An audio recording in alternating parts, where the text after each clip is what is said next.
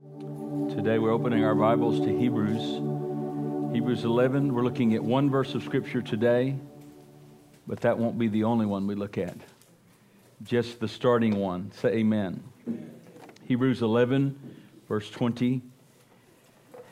And as we look at this verse of Scripture today, I want to ask you just to stand for a reading, one verse, and then we'll have a prayer together. Let me mention as you're standing, just to reiterate what Brother Reese has said, that our outreach is a whole church outreach. Whether you're a senior adult or you're a young person, we need all hands on deck. We need people here that can help out with the booths and all of this, but we also need people just here being friendly. And so we need you. And then Light for the Lost. The church has paid for 10 spots, and it'll be a nice brisket meal. And so I need 10 men to be a part of that, all right? We don't want to waste any money. We have 6 or 7 or so. JR, you can see JR right after this. They can get a count. And if there's more, we will be glad to help with that also. So leaving at 5 o'clock, and so you won't be out very late at all. Hebrews chapter 11, verse 20. As we look at this verse today, I've titled the message, The Family and Our Faith. I've spent a good bit of time in this message as our PowerPoint presenters when I send them a whole manuscript. And they could tell you this message is not something that came about in 10 minutes. But I've spent some time in this text, and I believe the Lord has spoken to my heart for us. And I pray that you'll hear this message for your family. I'm going to ask you to do one thing with me. After the message is completed, we're going to do two things. One is, I'm going to ask you to stand for your family. I'm going to ask you to come back to this altar and stand in prayer for a few moments, praying for your family. However that translates to you, I'm going to ask everyone that physically can to do that at the end of the message. Secondly, we have a dear lady here that is a guest with us today, and she has a physical need. Sister, we're going to pray for you at the end of service, and we're so delighted you're here today. God bless you. Hebrews chapter 11, verse 20. By faith, Isaac blessed Jacob and Esau concerning things to come. Pray with me today. Father, we know this is your holy and unchanging word. We ask that, oh God, that you would bless this message in a powerful way, that you would anoint your servant, and Lord, speak powerfully to every person.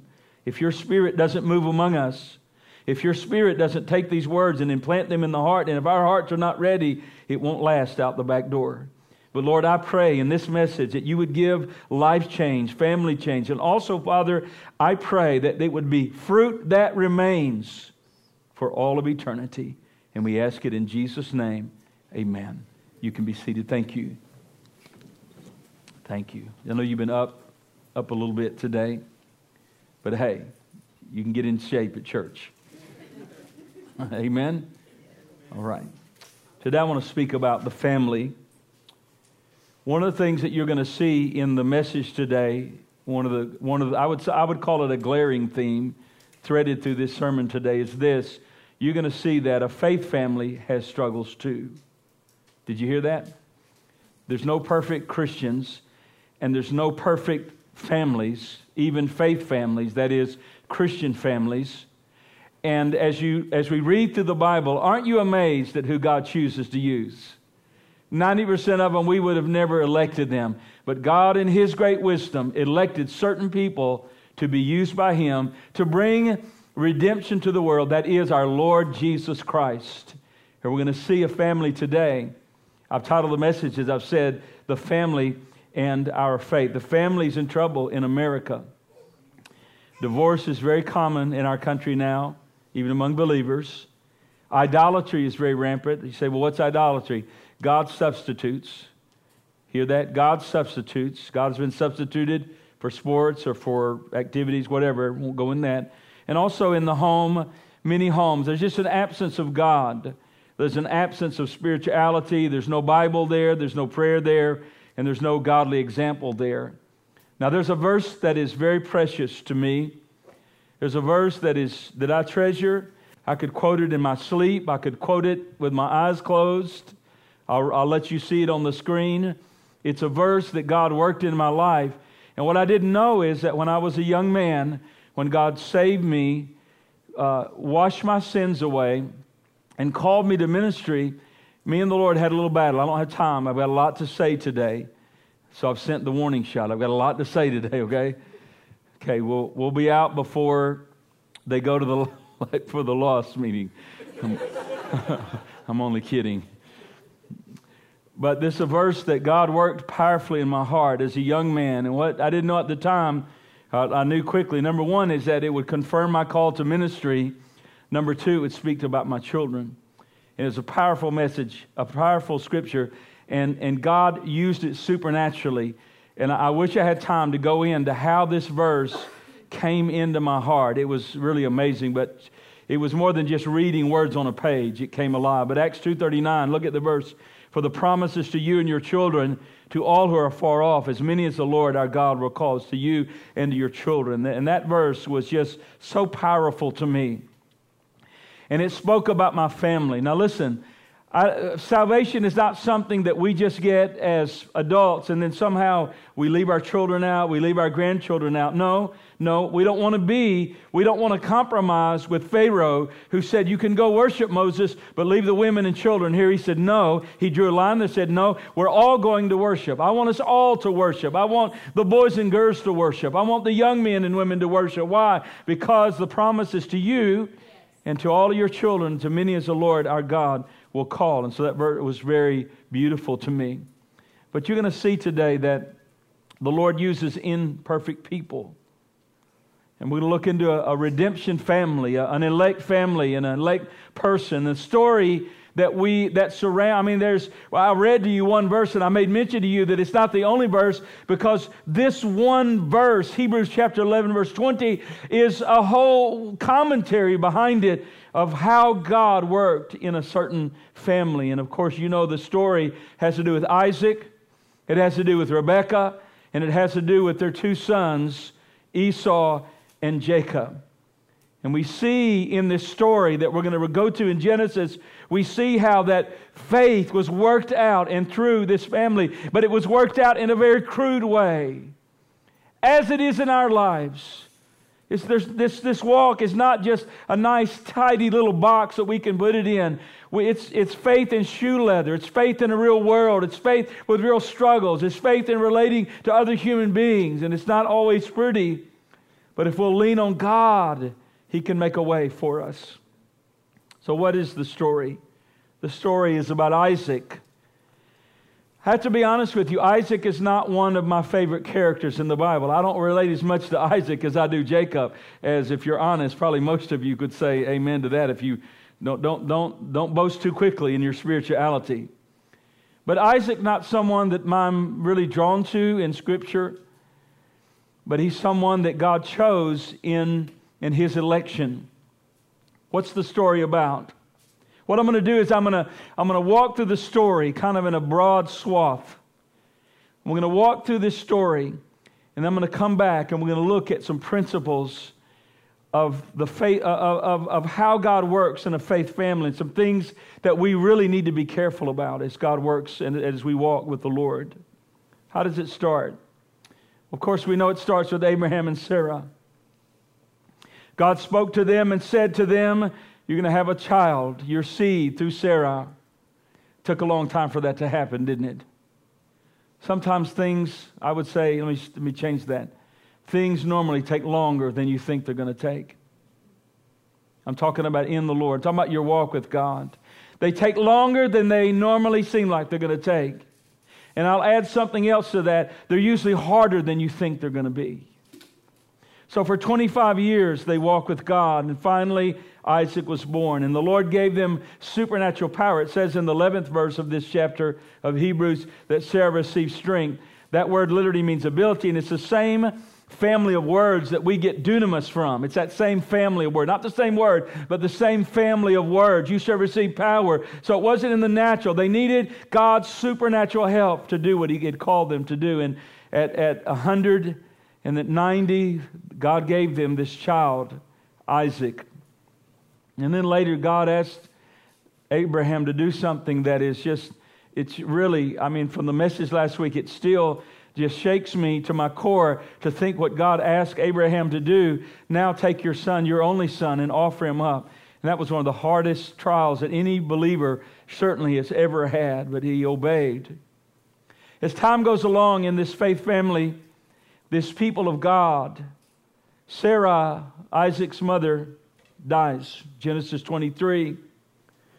And about that time, the Lord speaks to Abraham, and Abraham in his heart just said, Isaac needs a bride. I don't want him to take a bride of all of these natives in Canaan. I mean, they're just a small group of people among a bunch of tribes. Remember I told you that even after Abraham died, all he had was a field with a grave at the other end where he had buried Sarah, and he himself would be buried there. He died without receiving it all, but he died how? He died in faith, believing. But God, he felt in his heart, Isaac needs a bride. So he sends his servant, Eliezer is his name. And he sends him to Haran, where he came from. And he says, I want you to go find a bride for Isaac. And every parent wishes that's the way it would still happen today. Come on, amen? You know I'm telling it. Come on, right? And then all of a sudden, you know the story of Rebekah and how that the servant never mentions his name in 24th chapter because Eliezer, in that is a type of the Holy Spirit. And the Holy Spirit simply glorifies the Father and Jesus. And you'll see a beautiful type in Genesis 24. His name, we know it's Eliezer, but it's never mentioned there. Why? Because he has gone to tell Rebekah, which is a type of the church. He's gone to tell her about his master, her master. I want to tell you about Isaac. I want to tell you about him. I want to tell you about the one who's your bridegroom. Isn't that what the Holy Spirit does to us? He tells us who Jesus is. He tells us how wonderful he is. And through the providential hand of God, the servant says, if the woman who I said, give me a drink, if she says, let me water the camels also, Lord, let that be her. And surely enough, it was her, and she was a very beautiful woman. And through a series of events, she yielded to go all the way from Haran, all the way back around the Fertile Crescent, all the way into Palestine to marry this person that she's never seen. But I want you to know, we love Jesus, but we've never seen him. You've never seen him, but yet we love him. Why? The Holy Spirit gives us that love. Romans 5:5, the Holy Spirit pours out the love of God in our hearts. And so it says in Genesis 24:67 that after the death of Sarah, Isaac's mother, that he's comforted. I'll read the verse. Then Isaac brought her into his mother Sarah's tent, and it took Rebekah and she became his wife. And he loved her. Notice, so Isaac was comforted after his mother's death. Now it's interesting in the story that what happened to Sarah is now happening to Rebekah. Rebekah is also barren. And for 20 long years, she cannot have a child. 20 years of barrenness. And I'm sure Isaac kind of began to think like Abraham. How are you going to do this? Some of you are here today. How's God going to do this? How's God going to work his plan out? It's not for us to know the hows and the whys and the whens. It's our job to trust with all of our might and not lean to our own understanding, but simply to trust God and wait on him and watch him work. But it came in a moment of desperate prayer. Look at this verse. Genesis 25:21. Now Isaac pleaded with the Lord for his wife because she was barren. And the Lord granted his plea, and Rebekah, his wife, conceived. So it was in a moment of prayer, in pleading it. This word, pleading with the Lord. Desperate prayer. How many of you know that kind of prayer gets results? Listen, I've watched it. There's a kind of prayer that doesn't get results. But there's a kind of prayer that moves heaven to bend to earth. That kind of desperate prayer. It's like blind Bartimaeus. Be quiet, be quiet. Jesus, thou son of David, have mercy on me. Be quiet. No. Jesus, thou son of David, have mercy on me. And the Lord stops and says, what do you want? I want to see. Listen, if we'll plead before God, God will hear our prayer. It's called fervency in prayer. As the babes began to grow in Rebekah's womb, not knowing, of course, that she was carrying twins. And not only was she carrying twins, she was carrying 2 nations in her womb. And this struggle was going on inside, and she didn't understand it. The scripture says she goes to God in prayer and says, Lord, what is happening? We read these verses, verse 23 of Genesis 25. The Lord said to her, now here's a powerful prophecy. 2 nations are in your womb. 2 people shall be separated from your body. 1 people shall be stronger than the other. Now notice, the older shall serve the younger. This is God's plan. This is God's will. This is God's purpose. He didn't ask counsel. He didn't ask anybody's input. He said, this is my determined elect plan. The older, Esau, shall serve the younger. This was a prophecy of not just the destiny of 2 twin boys that were not twins at all, completely opposites, but yet this was the prophecy of 2 nations. And so Esau and Jacob are born. Reading in verse 24, it reads like this, and when her days were fulfilled for her to give birth, indeed, there were twins in her womb. The most opposite twins the world has ever known. Look at this. The first came out red. He was like a little hairy garment. He was like a little fur ball. A hairy garment all over. So they called his name Esau. Afterwards, his brother came out. Notice, and his hand took the hold of Esau's heel, and his name was Jacob. And what you're going to see here is we're going to see the nature that these boys were born with. We're going to see it play out as they live their lives. It says Isaac was how old? 60 years old when she bore them. And the boys grew. And Esau, notice, was a skillful hunter, a man of the field. But Jacob was a mild man, dwelling in tents. One like the outdoors, one like the indoors. And Isaac, notice, problem in the family right here.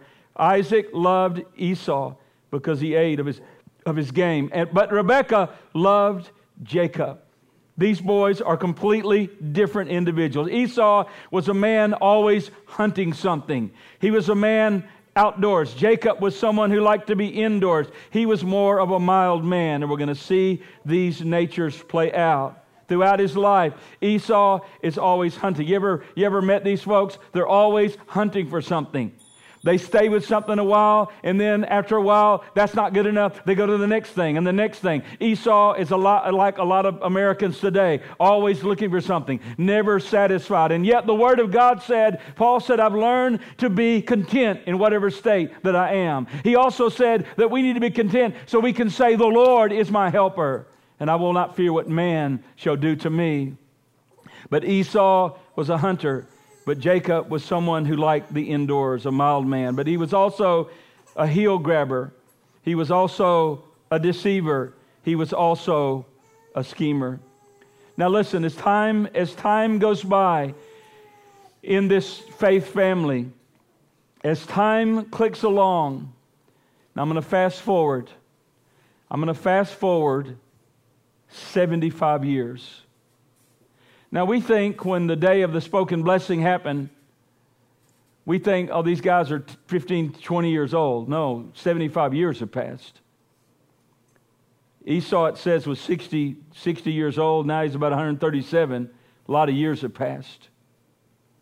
A lot of years have passed. A lot of living has gone on. A lot of choices have been made. Now, how many of you know we can't get to the end of our life and at the end try to make all the choices? It's going to be an accumulative effect of our lives. We're going to be judged one day by our works. We're going to be evaluated by our works. So we need to put the Lord first in all that we do. So the day of spoken blessing came. Years have passed, 75 years. And the day comes when Isaac is about to speak the blessing. Now, a spoken blessing was different in that day. A spoken blessing was something as binding as a court document. When the patriarch of the family spoke the blessing, it was irrevocable. very powerful. I want you to notice what Isaac says. Isaac is a little bit out of touch. Genesis 27, verses 1 and 2, it says, "Now it came to pass that Isaac was old." Notice, his eyes were so dim that he could not see, that he called Esau, his older son. Notice. "And he said to him, 'My son.' He answered, 'Here I am.'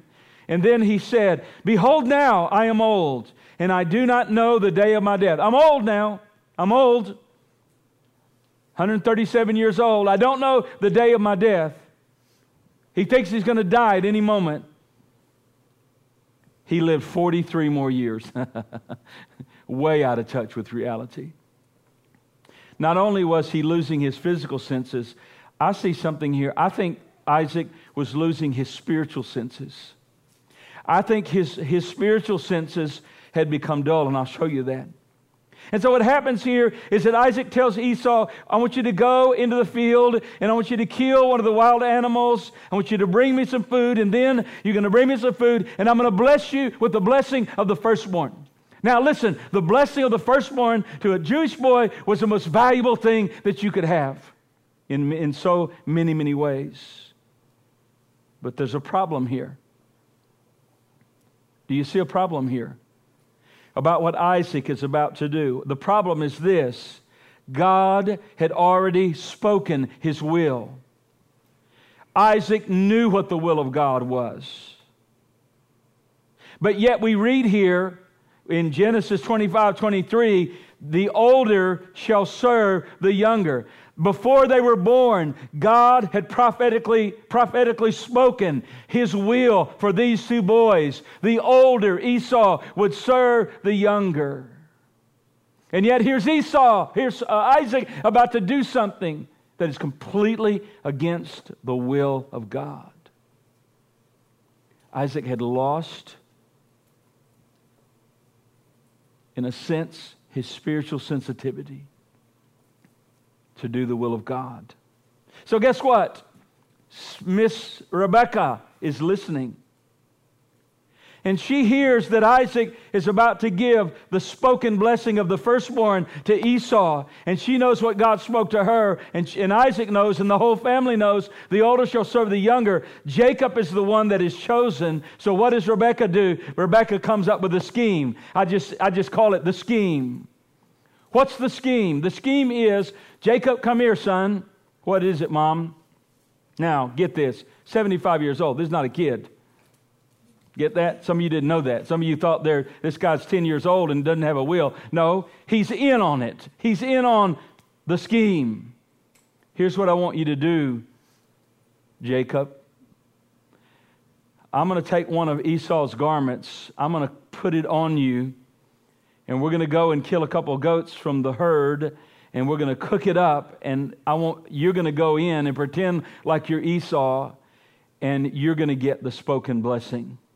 Because God said the older shall serve the younger. And that's exactly what happened. So in this agedness, Isaac is failing. He can't see. His wits are not as sharp as they once were. Maybe something physically has happened to him. I don't know. But what I do know is this. In this whole scheme, Jacob is tentative because it's, hey, Mom, I'm going to do this. And then all of a sudden, when I do this, my dad's going to know it's me. He's going to find out it's me. And the scheme is going to be revealed. He's going to put a curse on me. And she said, let the curse be on me. You just do what I ask you to do.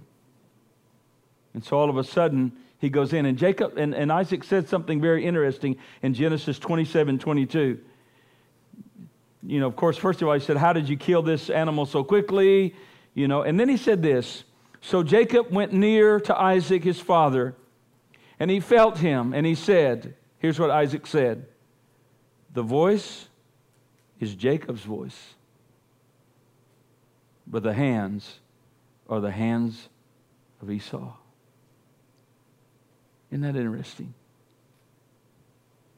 I'm a Christian. Voice of Esau, hands of Jacob. I'm a child of God, but are you living like a child of God? Are you hearing me? I'm a child of God. But are you living like a child of God? Are you walking in the Spirit of the Lord?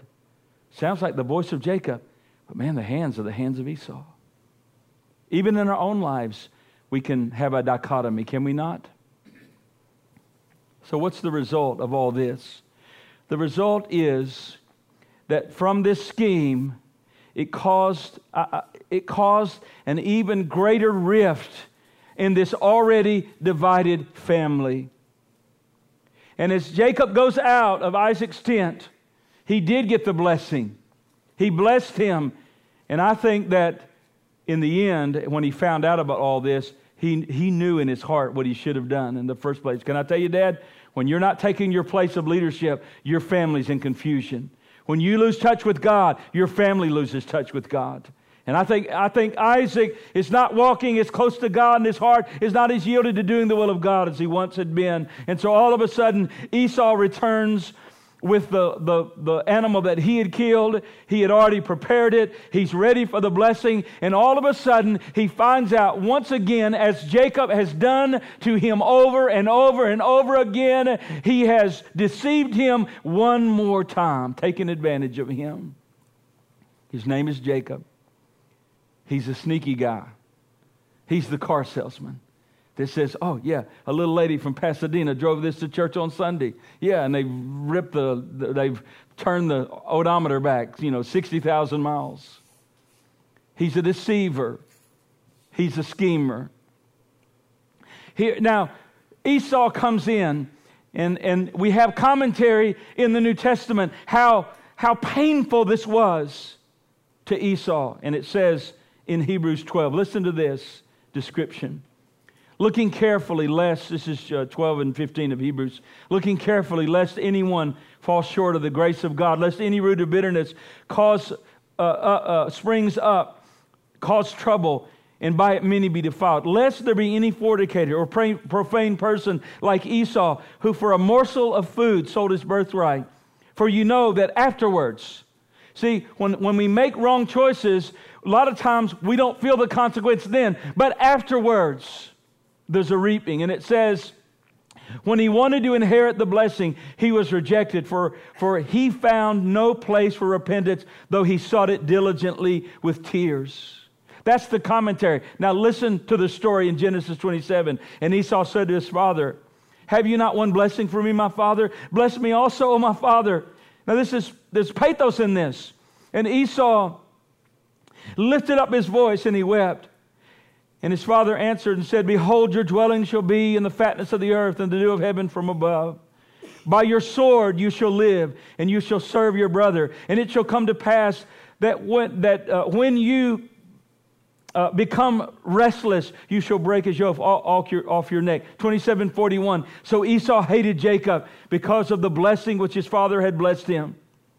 And Jacob said in his heart, the days of my mourning for my father are at hand, and then I will kill my brother Jacob.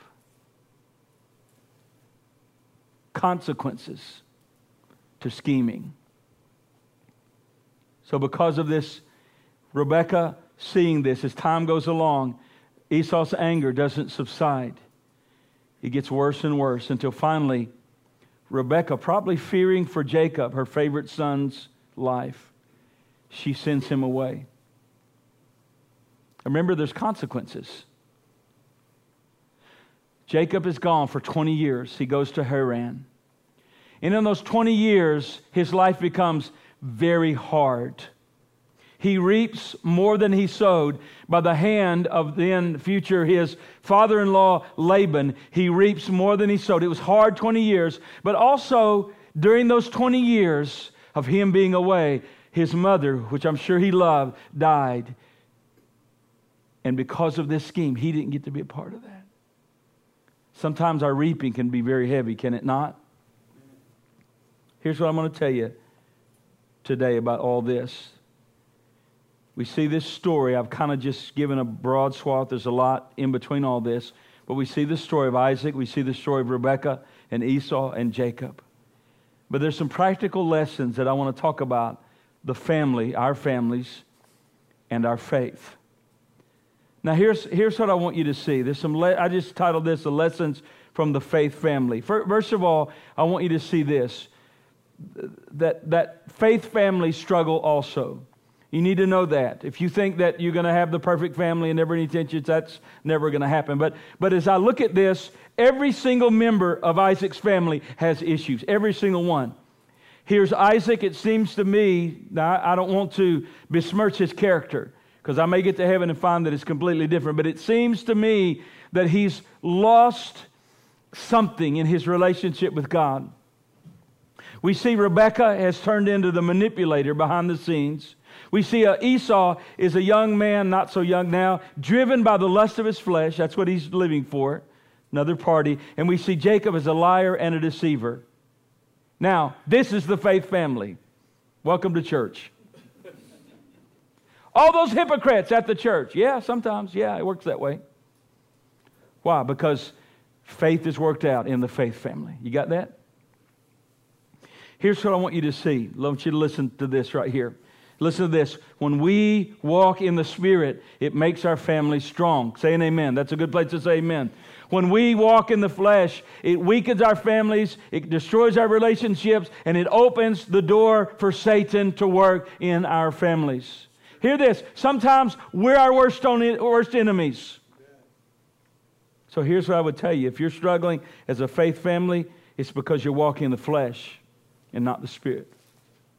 99% of our problem is we walk in the flesh and we don't walk in the Spirit. The flesh is selfish and damaging. What does the flesh do? Here's what it does. Now this is just like a sampling, bad sampling.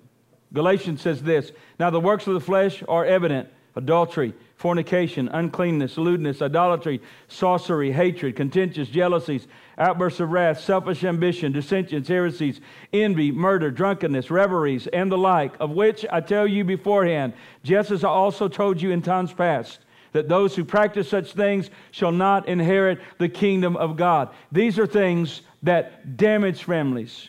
What about the Spirit? Walking in the Spirit. The Spirit is unselfish. The Spirit's life-giving. Galatians again. But the fruit of the Spirit, is it up there?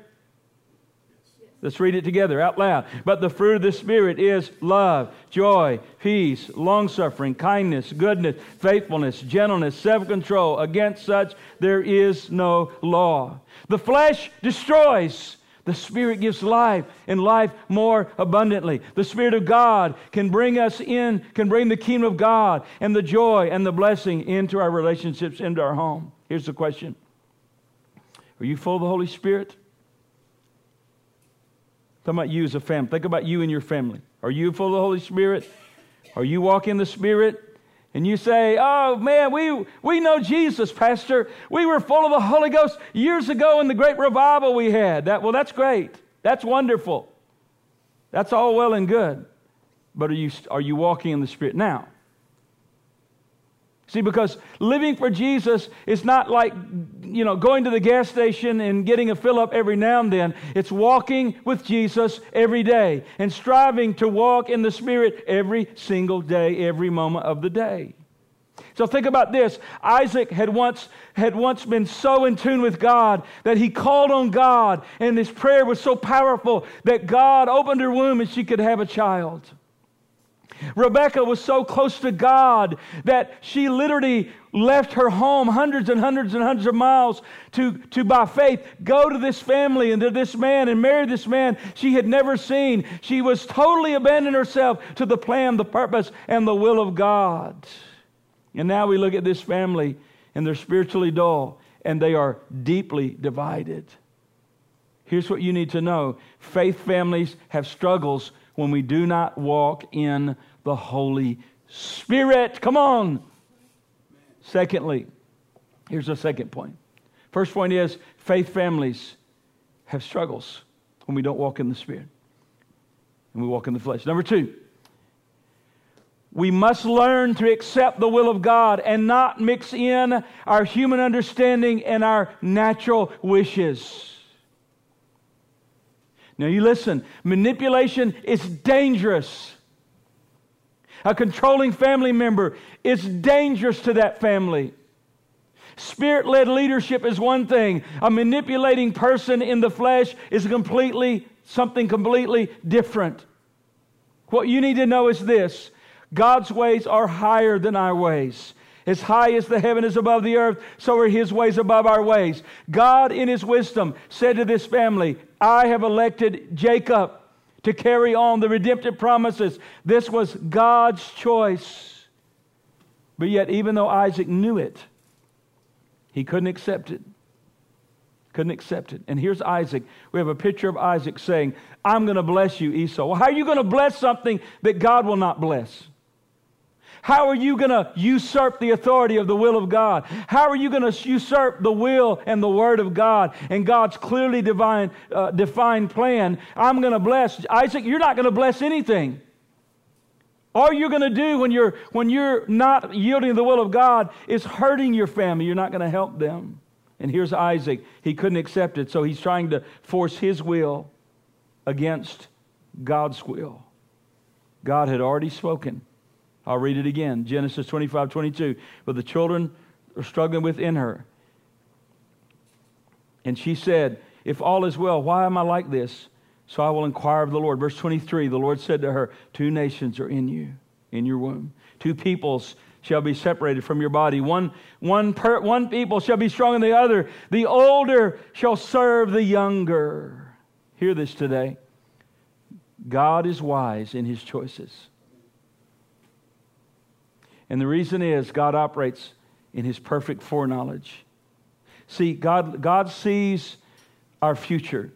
God makes choices based on His all-knowledge and His foreknowledge. And when God said, the older will serve the younger, He saw in His wisdom that Esau would have no desire for God. He would have no relish for the higher things of the Spirit of God. So much would he disdain the truths and the riches of God that one day he came from the field and he was famished. He'd been hunting all day. And Jacob had made some beans. Beans. Del Monte, come on.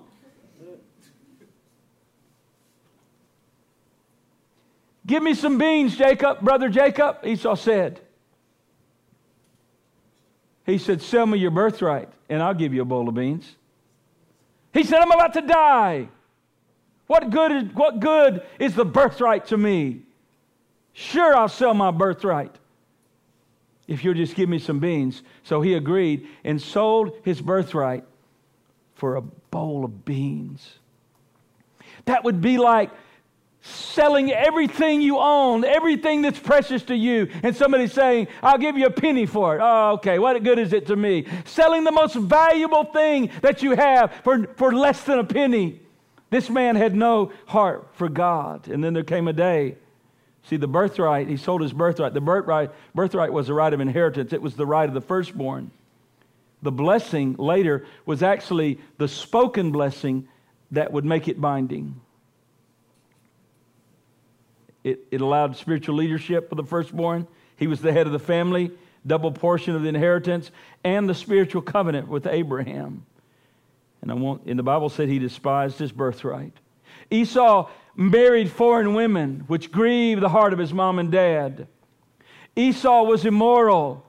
He was called a fornicator. He was sexually immoral. God knew all this. And he said the older will serve the younger. And when he saw Jacob, he saw, he's a deceiver now. But there's something deep in the heart of Jacob that he has a relish for spiritual things. Even though he struggles to be honest, yet in him there's this desire. And what God saw was this. God in His wisdom and in His elect knowledge, He knew that Jacob would go to Haran. And He knew that he would be disciplined there. And on the way back, when he was going to see Esau after 20 years. Listen, the last word that Esau said was, I'm going to murder you. I'm going to kill you when Dad dies. And here he comes back into the promised land after 20 years. And in Genesis 32, he had an incredible experience with God that transformed his life forever. God changed his name from Jacob to Israel, which means a supplanter, and then he was changed to a prince with God. And the Lord the angel, the person, I believe it was the Lord, he said he wrestled with him till the breaking of the day. And then he said, let me go. He said, no, I will not let you go unless you bless me. This is where God wanted to get Jacob his entire life. A point of absolute helplessness and clinging to God. I will not let you go unless you bless me. And the Lord touched the hollow of his thigh. And after that meeting with God, there was a change. If you really meet God, you will change. When you had an encounter with God, you will not be the same again. And Jacob was never the same again. Did he struggle in areas? Yeah, just like we all do. But he was a changed man. And there is the patriarchal saying, the God of Abraham, the God of Isaac, and the God of Jacob. That's a message of grace that Jacob got in. God saw that. It was God's choice. God chooses whom he wants to choose. We need to be careful about implementing our will. We need to be careful about implementing our human ideas into things. Think about it.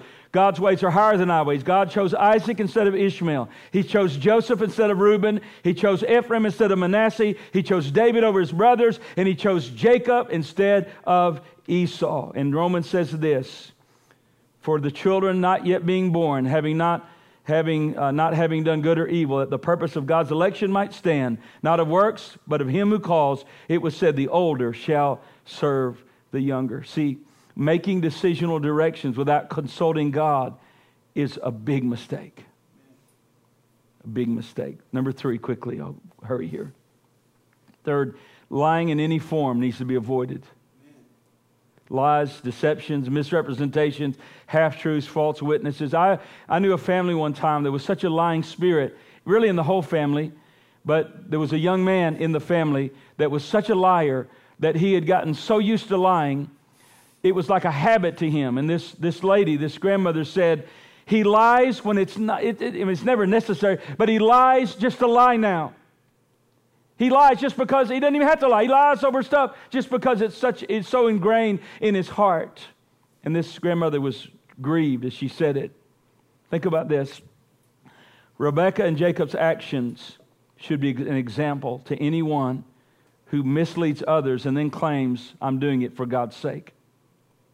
Hear this. The means do not justify the ends. God never leads someone to do wrong in order to advance a righteous cause. Now listen to this. Methods matter. Say that. Methods matter.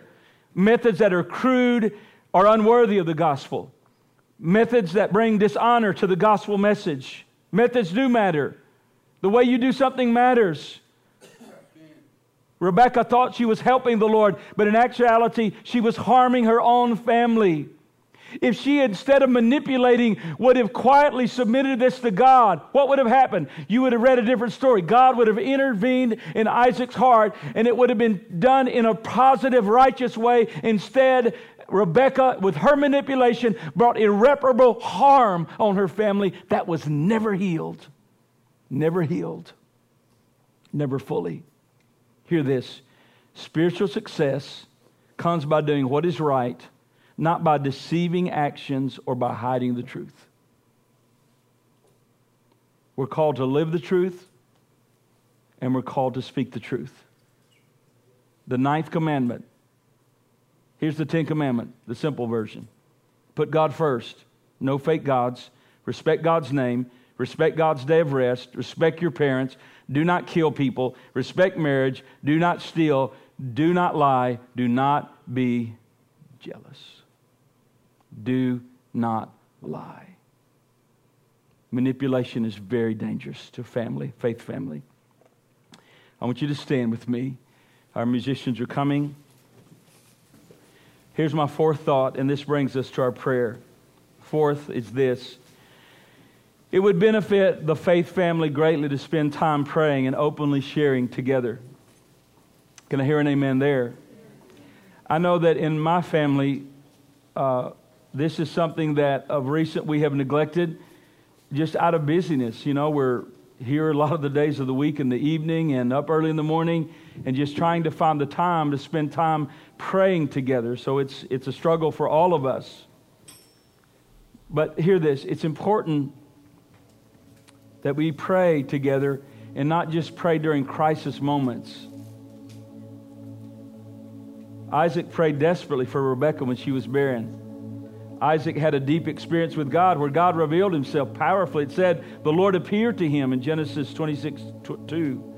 It says in 24:36 or 63 that when Rebekah and the caravan was coming, he was walking and meditating in the field. There was evidence that there's quiet times that Isaac had with the Lord, but later in his life, it seems that he's lost that devotional spirit, not praying as he did, not thinking about the will of God as much.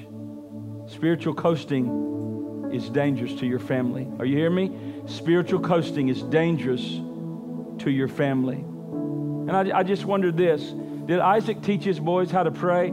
Or, you know, in yesteryear, especially in England, religion was a very private matter for the English people. And it wasn't like, you know, it was like it was a private thing. And the kids sometimes didn't get that. I wonder, did Isaac tell Jacob and Esau about the experiences, about how he was supernaturally born through Abraham and Sarah, and how that the Lord appeared to him and the things? Have you shared your experience with your kids? Have you taught them how to pray? Listen, if a kid's 16 years old, if he's 16, doesn't know how to pray, don't know how to study the Scripture, don't know how to witness, don't know how to stand for God, we have neglected something as parents. And we need to really look in the mirror and check up and see. The Bible said we're called to lead our children in the fear and the admonition of the Lord. Last thing I'll say is this. You have everything you need to have a godly family. You have everything you need to have a sanctified, godly family. Well, the world's getting worse. Yeah, it's probably going to get worse. It doesn't matter to me. You and I can live for God. Why? Peter says this, our last verse, 2 Peter 1:3-4. As his divine power has given us all things that pertain to life and godliness, through the knowledge of him who has called us to glory and virtue, by which he has given to us exceeding great and precious promises, that through these that we may be partakers of the divine nature, having escaped the corruption that is in the world through lust. His divine power has given us everything we need. We just need to avail ourselves to it. Here's our close. I'm going to ask you to come and just a few minutes. You can stay a long time.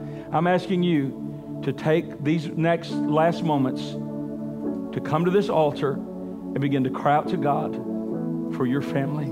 Be this some of the best times you spent this week. Would you join me and come and pray for your family? No one can pray for your family like you can. No one can lift up your family like you can. I want you to begin to cry out to the Lord for your family.